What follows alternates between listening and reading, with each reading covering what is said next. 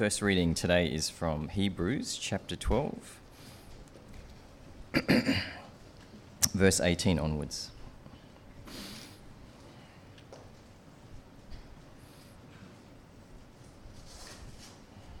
For you've not come to what may be touched, a blazing fire and darkness and gloom and a tempest, and the sound of a trumpet, and a voice whose words made the heaters beg that no further messages be spoken to them.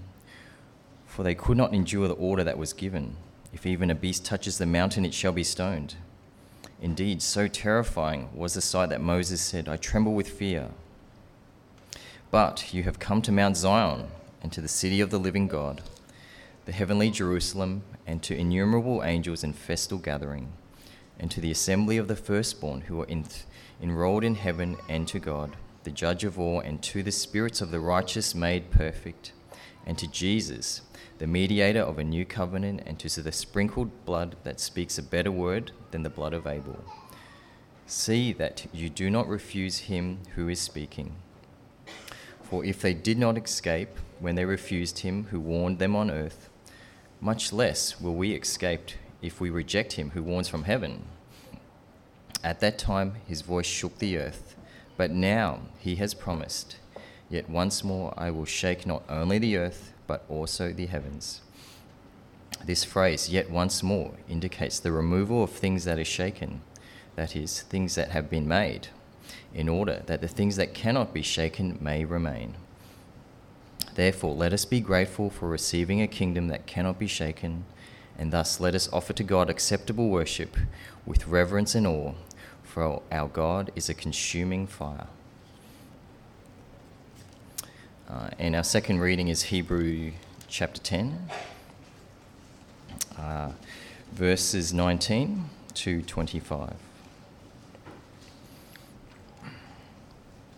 Therefore, brothers, since we have confidence to enter the holy places by the blood of Jesus, by the new and living way that he opened for us through the curtain that is through his flesh, and since we have a great priest over the house of God, let us draw near with a true heart in full assurance of faith, with our hearts sprinkled clean from an evil conscience and our bodies washed with pure water.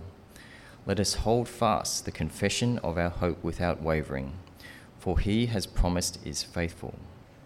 And let us consider how to stir up one another to love and good works, not neglecting to meet together, as is the habit of some, but encouraging one another, and all the more as you see the day drawing near. Our gracious God and Heavenly Father, we thank you for this series on the firm foundations of the Christian faith. It doesn't matter whether we are one-day-old Christians or whether we've been Christians pretty much our whole lives over many decades. We never move on from the foundations of the faith. We never move on from your gracious provision in the gospel of Jesus Christ. We never move on from what is the fundamental meaning of life and how we ought to live it for Christ.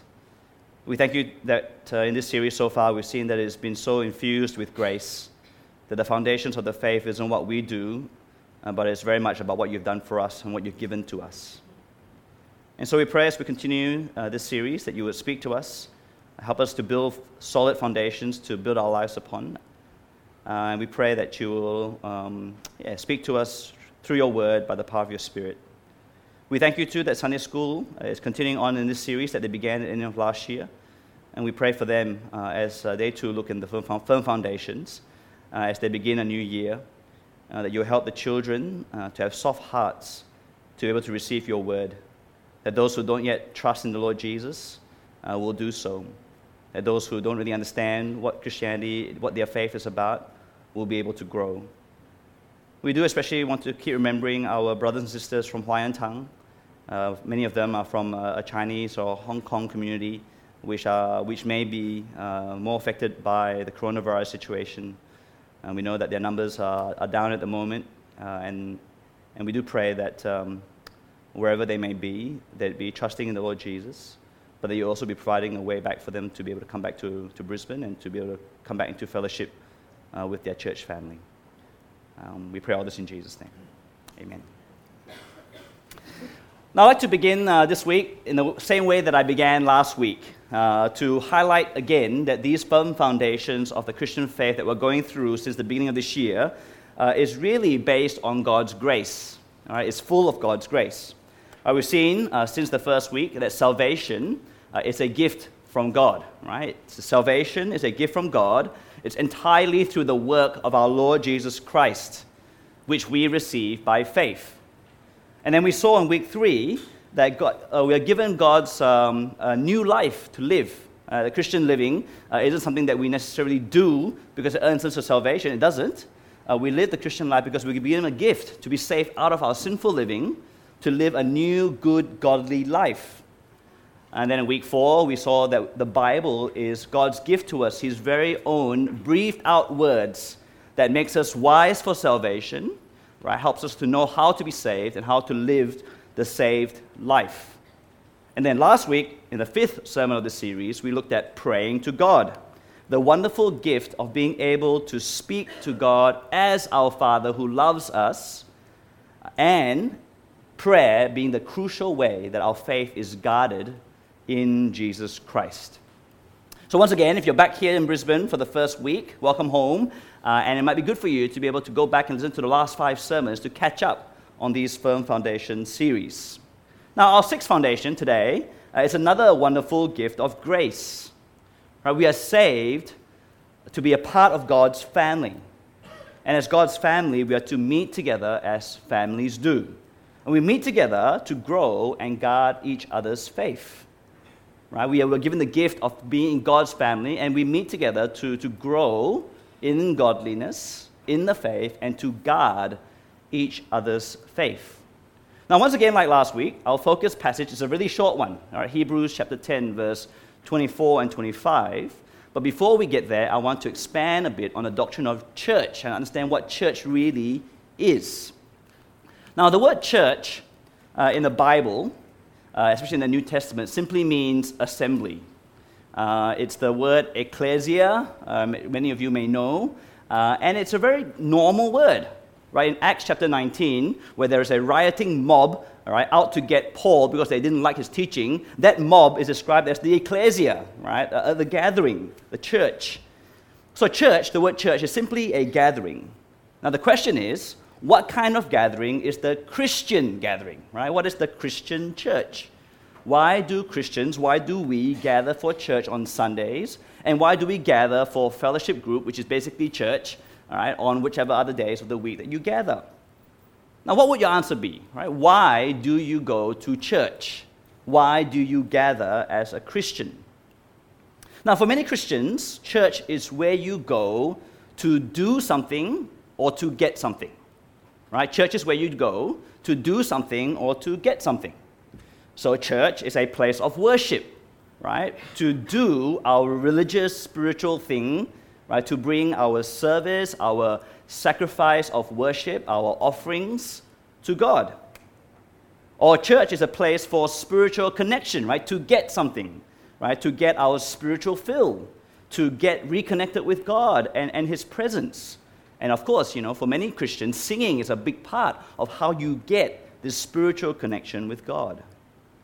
For some people, church is a place of learning where we get teaching from the Word of God. It's a community for fellowship. We get friendship and community life.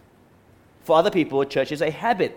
It's just what you do every week. It's just a habit. Now, of course, church for some people is not really anything, right? You don't really do anything or you don't really get anything. We just go because we're dragged by our parents. In a way, we are getting or we're doing just being a child who has to obey their parents.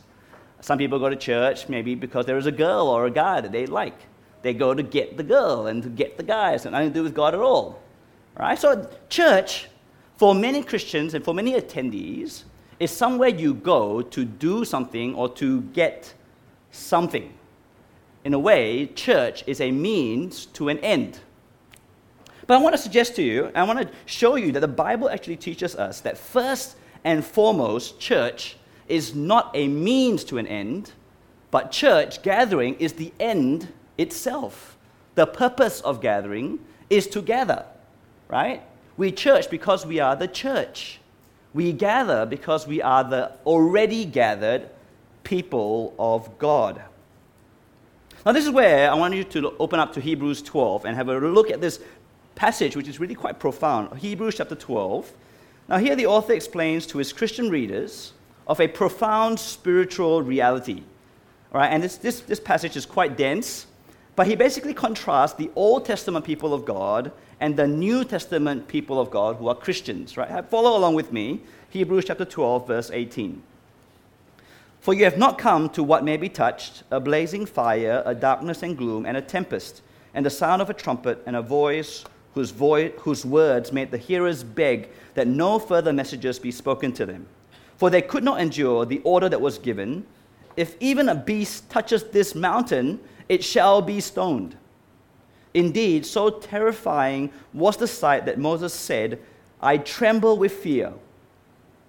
But you have come to Mount Zion, and to the city of the living God, the heavenly Jerusalem, and to the innumerable angels in festal gathering, and to the assembly of the firstborn who are enrolled in heaven, and to God, the judge of all, and to the spirits of the righteous made perfect, and to Jesus, the mediator of a new covenant, and to the sprinkled blood that speaks a better word than the blood of Abel. See that you do not refuse him who is speaking. Okay, very Tim, right? Few verses, very dense and complex, and I won't explain it all, but very clearly you can see, hopefully, that there are two gatherings that this passage speaks of, two foundational gatherings, right, that gives us an understanding of church. Now, the first one is described in verses 18 to 21, right? It's the Old Testament gathering. Hopefully you can figure that out. It's the scene at Mount Sinai, and Moses is there. If you know the Exodus, it is God rescuing his people out of Egypt, out of slavery. And if you've been here at SLE Church long enough, what do I always say about the Exodus? Can you repeat it after me? It is the great salvation event of the Old Testament. Okay, it is the Old Testament gospel, really, the Exodus. It is how God rescues a people and gathers them around himself as his treasured possession. In case you need a reminder, Exodus 19, right, says this.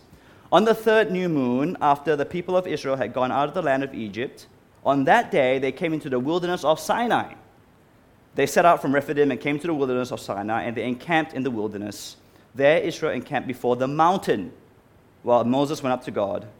The Lord called to him out of the mountain, saying, Thus you shall say to the house of Jacob, and tell the people of Israel, You yourselves have seen what I did to the Egyptians, and how I bore you on eagle's wings and brought you to myself. Now therefore, if you will indeed obey my voice and keep my covenant, you shall be my treasured possession among all peoples, for all the earth is mine, and you shall be to me a kingdom of priests and a holy nation. These are the words that you shall speak to the people of Israel. See, having rescued Israel out of Egypt, the Lord God gathers, right, assembles his people before Mount Sinai. And he's present there with them, evidenced by the cosmic signs, right, that surround the mountain, the thunder and the lightning and the fire, the blazing fire, and by his booming voice, telling them, I have saved you to be my treasured possession. Right, this momentous gathering at the foot of Mount Sinai is where we get our first clear picture of God's church. Right, this is the Old Testament church, and from here on, even when they go into the Promised Land, they will always have this gathering around the temple, which is kind of a portable or a permanent kind of Mount Sinai, God's presence with his people, and they assemble their church around God. But the author of Hebrews, in Hebrews 12, says to Christians that he's speaking to, this is not our church.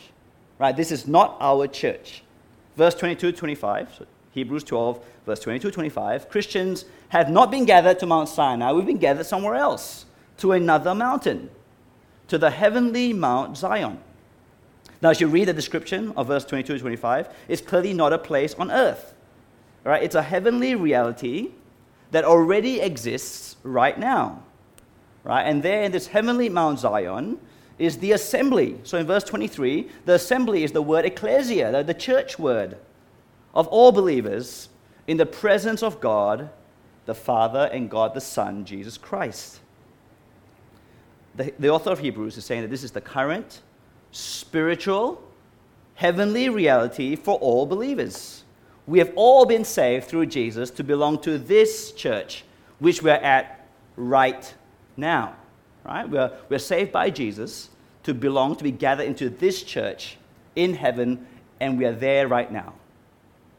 In a very real sense, we are living in two overlapping realities. Right? We are continuing on in our physical bodies. Some of you here are kind of having an out-of-body experience now as you're off in the dreamland, all right? But physically, you're here. But the reality is that we're spiritually also in heavenly church right now. I want you to think about that for a second, right?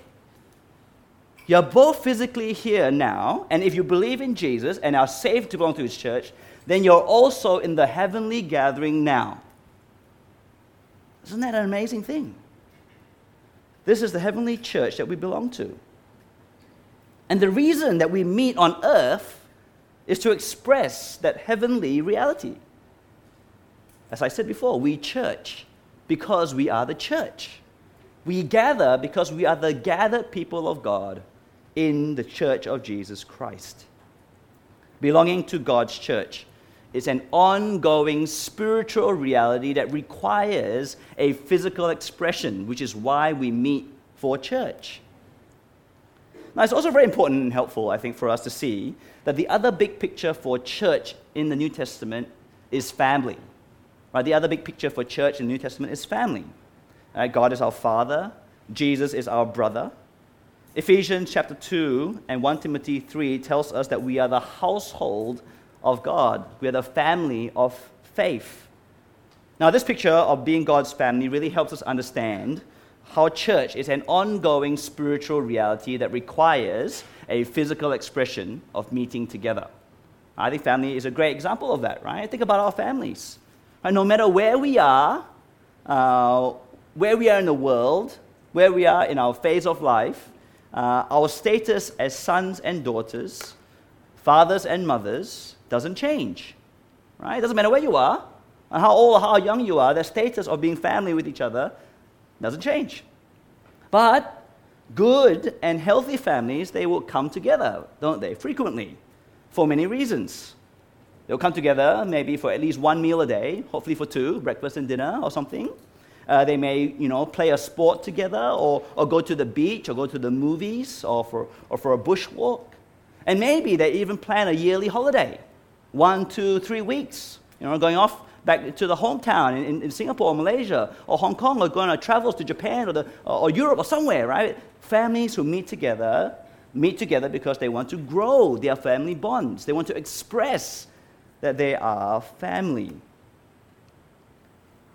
Now, of course, in our broken world, family time isn't always great, and it doesn't always happen.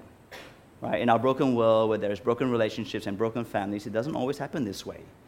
And we feel the pain of that, of being separated by brokenness or by large distances, because we live in such a global world now, right? Where we have kids in different continents of the world.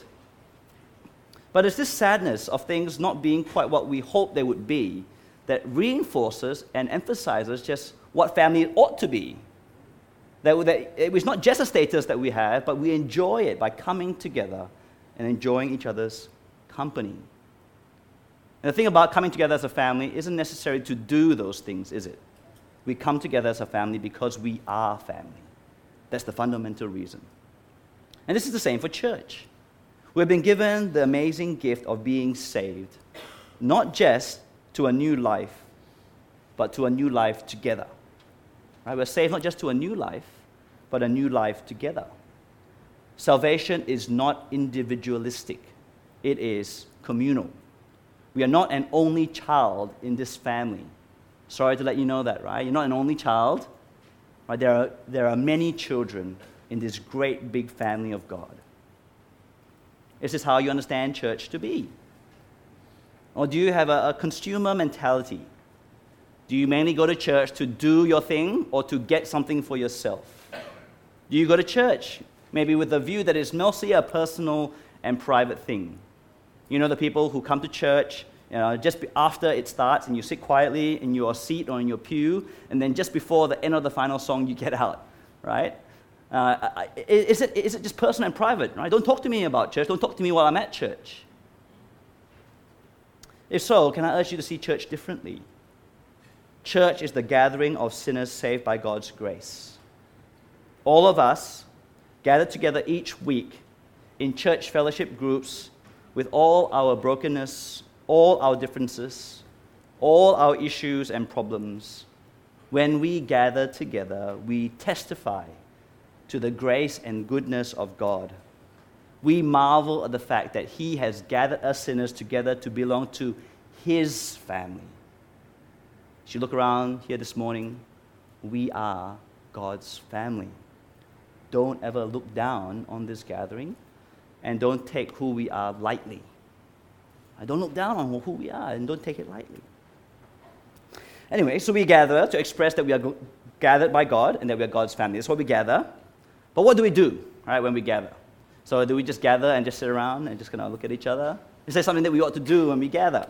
Now, our passage in Hebrews 10 tells us at least two really, really, really fundamental things we do when we come together.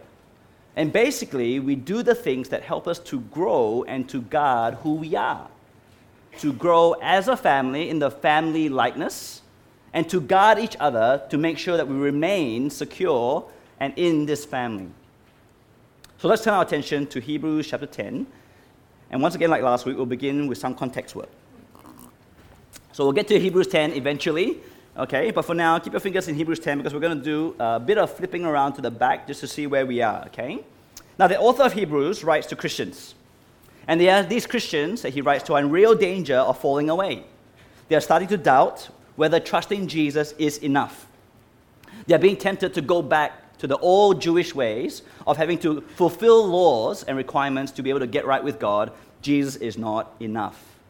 And for some of them, they are hardening their hearts towards God, and some of them are even moving towards living a godless life, right? Being more and more ungodly as they see less and less need to trust in Jesus. So pick it up from Hebrews chapter 2, verse 1 to 4. Hebrews 2. And the author of Hebrews says this to Christians. Therefore, we must pay much closer attention to what we have heard, lest we drift away from it. For since the message declared by angels proved to be reliable, and every transgression or disobedience received a just retribution, how shall we escape if we neglect such a great salvation? It was declared at first by the Lord, and it was attested to us by those who heard. While God also bore witness by signs and wonders, and various miracles, and by gifts of the Holy Spirit distributed according to His will. Pick it up again for chapter 3, verse 12. Chapter 3, verse 12.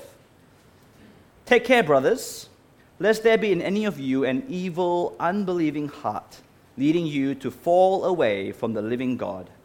But exhort one another every day as long as it is called today, that none of you may be hardened by the deceitfulness of sin.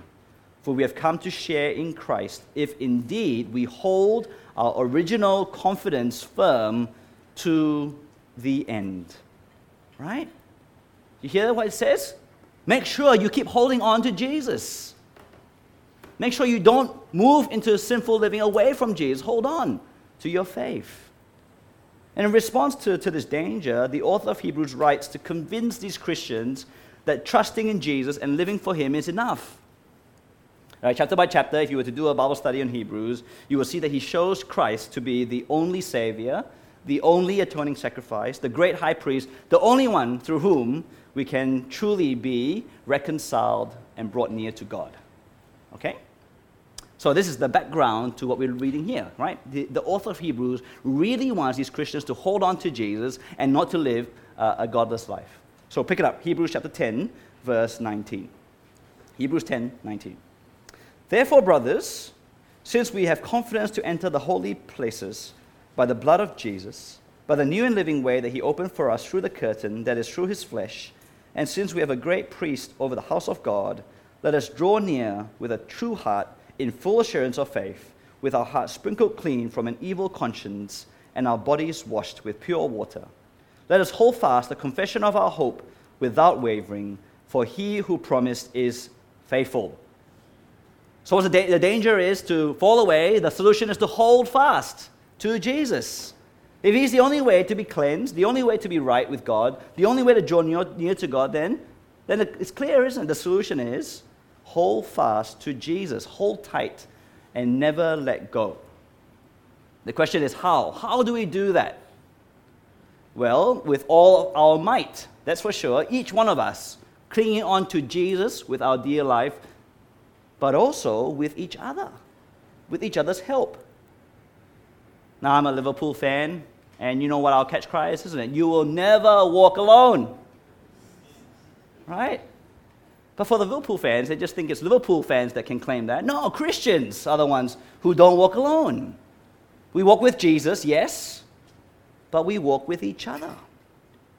Verse 24. Let us consider how to stir up one another to love and good works, not neglecting to meet together as is the habit of some, but encouraging one another, and all the more as you see the day drawing near. Now, in these two verses, you see two positive instructions with one clear negative warning sandwiched in the middle. Can you see that? Right, the two positive instructions, firstly, verse 24, consider how to stir up one another to love and good works. And then verse 25, encouraging one another all the more as the day draws near. And the negative warning in the middle that's sandwiched there is the key, isn't it? You can't be doing these two things if you don't meet together. If you don't meet together, if you neglect meeting together, you can't stir up one another and you can't encourage one another. Now, why are these things, these two positive instructions, so vital, so important? Well, they are vital because they help us to grow our godliness and they help us to guard our faith. They help to grow other people's godliness and to guard other people's faith. You see, as the church, we gather because we are God's family and we are to grow as God's family. We grow as a family by becoming more godly, to be investing ourselves in good works, to become more like Christ. We grow as God's saved children, living out saved lives. You remember this from a few weeks back, Titus chapter 2? You remember how we had a sermon about living for God? Let me just remind us, right? What is the purpose of our salvation? We have to be saved for this, right? For the grace of God has appeared, bringing salvation for all people, training us to renounce ungodliness and worldly passions, and to live self-controlled, upright, and godly lives in the present age, waiting for our blessed hope, the appearing of the glory of our great God and Savior, Jesus Christ, who gave himself for us to redeem us from all lawlessness and to purify for himself a people for his own possession who are zealous for good works. Right? We're saved to love and to live out good lives of good deeds, to become more like Christ, basically, isn't it? And how do we do this? How do we grow in love and good works and godliness? Hebrews 10 tells us we stir each other up. What do you think of when you come to church each week? What do you think you're trying to do when you come here as we meet together each week? Do you see it as your business to stir each other up? To stir others up around you to grow as Christians? Right? Do you see yourself as a stirrer? You know, it's an Australian word, isn't it? To stir is to like create conflict. But here, it's not what it means, right? To stir here is to stir up for good things. Do you see yourself as a stirrer? Do you see yourself coming to church as a mover and shaker, right? Not in the terrible corporate sense, but in the good works and love sense. Do you know that you're responsible? You are responsible to speak up to the people around you, because we stir each other by the things that we say, often, isn't it? That you are to speak up, to teach a brother or sister beside you, to correct them, and even to rebuke them when they need rebuking. Now, in our church, there's obviously a strong Asian culture. And in our Asian culture, it is a shame-honor culture, isn't it? And in our church, like in many churches, there is a tendency towards conflict avoidance. We avoid conflict more than we avoid the coronavirus, I reckon. I've been in church in many years. Some of you are involved in many different Christian groups. And conflict avoidance is like, we're experts in that. We feel embarrassed. We feel unwilling to approach and confront people. Right? I understand that. It's not easy to do that. It's not nice, it's not fun, but it is important. Stirring one another up to love and good deeds, we think, well, that's the pastor's job. That's the leader's job. It's for them to do the stirring, for them to do the teaching and the correcting and rebuking. So I'll just tell the pastor and it's his problem. I'll tell my leader and it's her problem. No, it isn't. It's your responsibility and it is mine. It's everyone's duty and privilege to have a hand in helping our family members to become more like Jesus. It is all our responsibility. Now, to stir one another doesn't just require a stirrer, it requires a stirree. Does that make sense? Right? It's not just that you have to, if everyone's doing the stirring and then no one's getting stirred, that's a problem, isn't it? So, the other side to this coin is that there are people, a church is meant to be a gathering full of people who are willing to be stirred. Do you see it as your business to be stirred up by others when you come to church? Do you expect to be stirred, to be moved, to be shaken, to be taught, to be corrected, to be rebuked? Is that what you thought of this morning when you got in the car or on the bus to come to church? That you came expecting to be taught, perhaps corrected, perhaps rebuked? Is that what you think of when you go to fellowship group each week? Do you expect that when you come to church, that someone is going to say something to you that you have to listen and perhaps even change? Or do you make it difficult for people to do so? Do you often convey a sense of self-righteousness, right? That you're okay, that you're even superior, that you're above criticism and above being taught? Do you send out signals that you are only a stirrer, but that you're not a stirree? Do you send out signals that don't even try to give me feedback, right? Because I have it together, and it is you who will be criticized if I were to ever criticize you. Think about the past week, past months. Have you responded to feedback, criticism with self-justification, with defensiveness, with stubbornness to feedback, to counsel, correction? Is your initial response to being rebuked to put up the walls and to fight back? Have you ever done something like this? Because if you keep doing that, or if you just do it once or twice, you will push people away from stirring you up. You are showing people that you do not want to be stirred. Now the question is, do you even know? Do you even know how you come across to people? Is there self-awareness, right? Now one of the big things for me as a pastor that I always start with is self-awareness. There's no point me trying to minister or counsel or teach someone if they don't already know where they're at to start with. So let me ask you, do you know where you're at? Do you know how you come across to people? How stirrable are you? Now, something I want us all to really look in the mirror of God's Word, in the mirror in your bathroom, in the mirror of your own soul, wherever mirror you want to look at, and be honest with yourself. And really be honest with yourself. Ask the people around you for feedback about how humble and teachable you are, and ask with an open heart, right? Don't ask, and then when they say something, you just reject it. They might not be right in their assessment of you, but they may just be right. So maybe do the risky, weird, uncomfortable, non-Asian thing of asking someone for feedback today about how stirrable you are. That will be an interesting morning tea conversation, wouldn't it? Anyway, I will be not floating around, so you won't feel any pressure.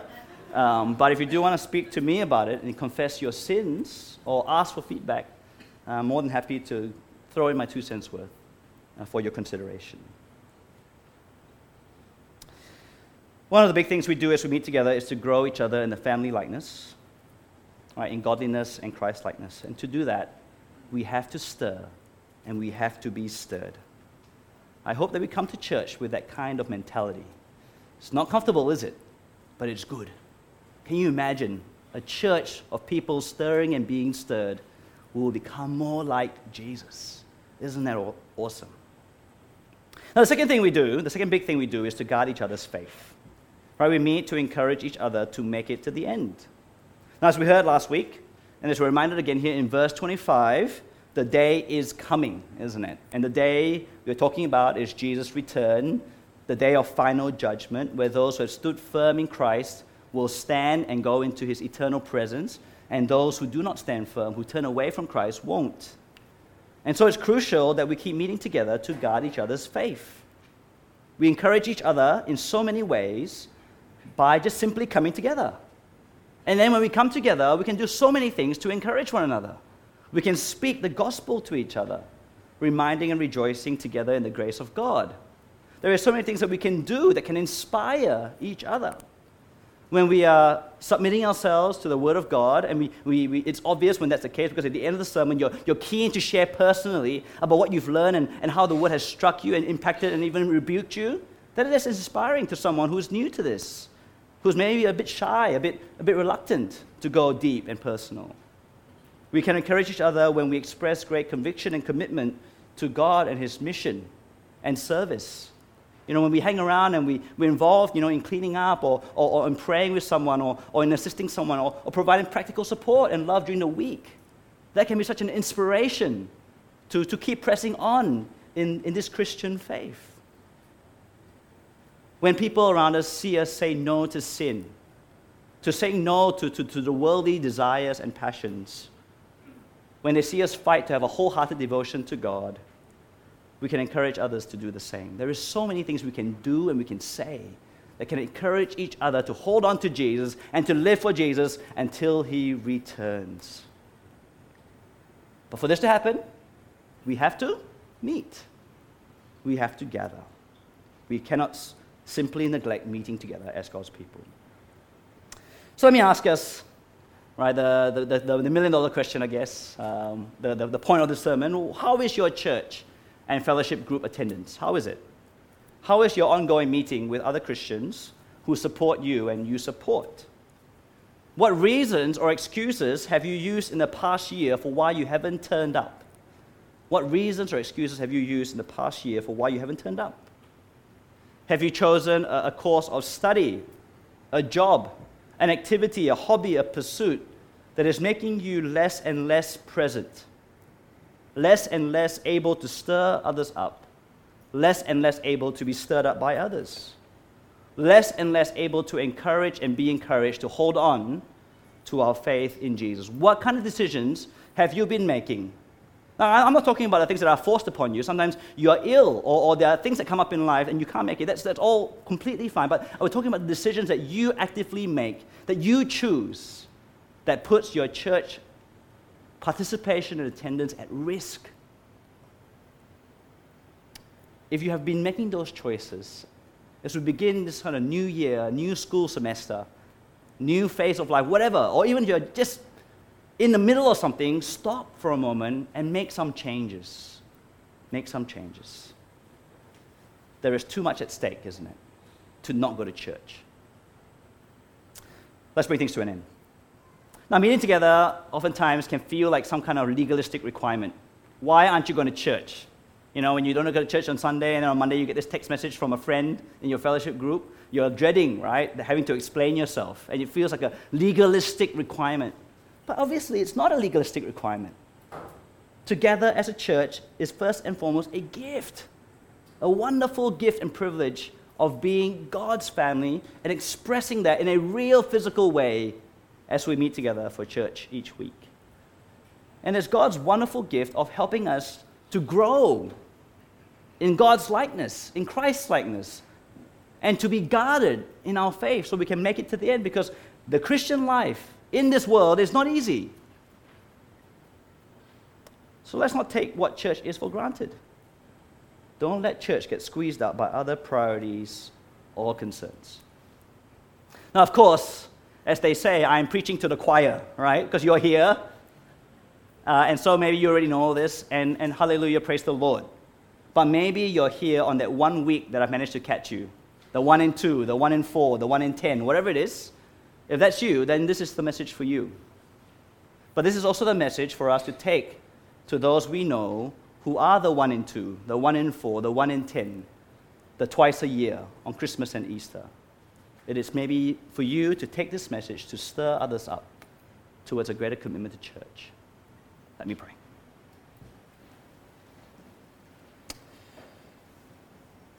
Heavenly Father, we thank you so much for the way you have so loved us and poured out your grace on us in rescuing us and gathering us to be your treasured possession, to be your family.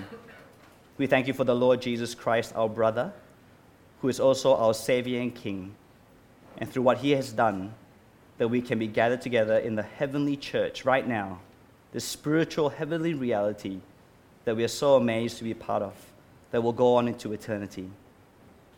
And we thank you that when we gather each week physically at church and in fellowship groups, it is a physical expression in this world that we do belong to you, that we are gathered as your people, that we are your family.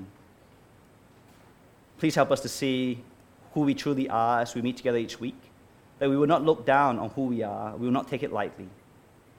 And as we come together, help us to realize that we're here with such a privilege of being able to stir one another up, to grow more and more in your likeness, in the likeness of your Son.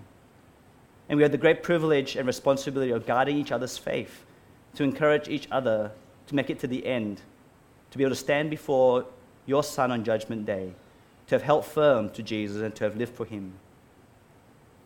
Father, we pray and confess that we do find it really uncomfortable sometimes, really challenging to be this kind of active stirrer and encourager.